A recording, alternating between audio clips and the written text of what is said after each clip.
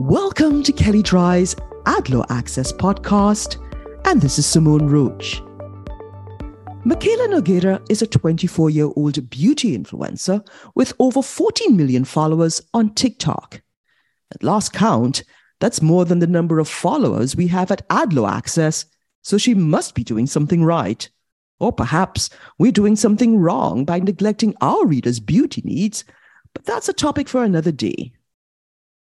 In any event, Michaela recently shared a tip that literally just changed her life and figuratively just ignited a battle on the internet.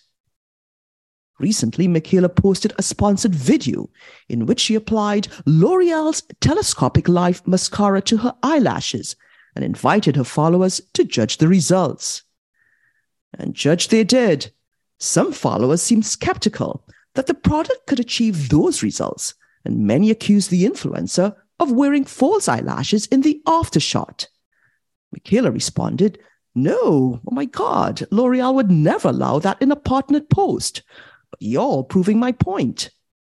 Within hours, other influencers popped up all over the internet, determined to disprove Michaela's point. They posted close-up photos of Michaela's eyelashes and explained to their own followers why those results couldn't be achieved with mascara alone.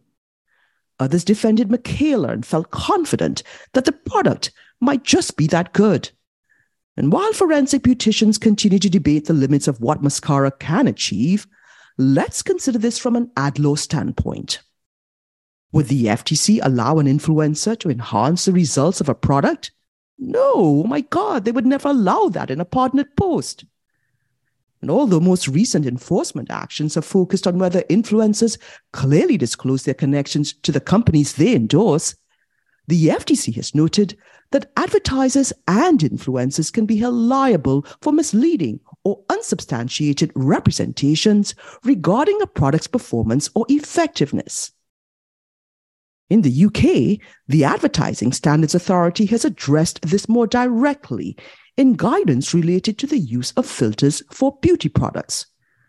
The use of filters in ads is not inherently problematic, but is likely to become an issue if a filter exaggerates the efficacy of the product being advertised, and it will be the advertiser's responsibility to demonstrate that it's not the case.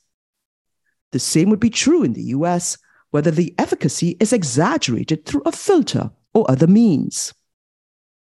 Please see our site for more tips on how to manage influencer campaigns and for more beauty tips as well.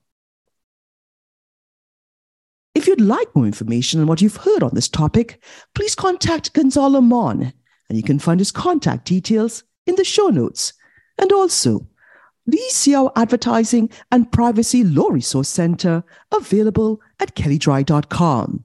And please download the Ad Law Access app for Apple and Android phones, available in the Apple app and Google Play stores.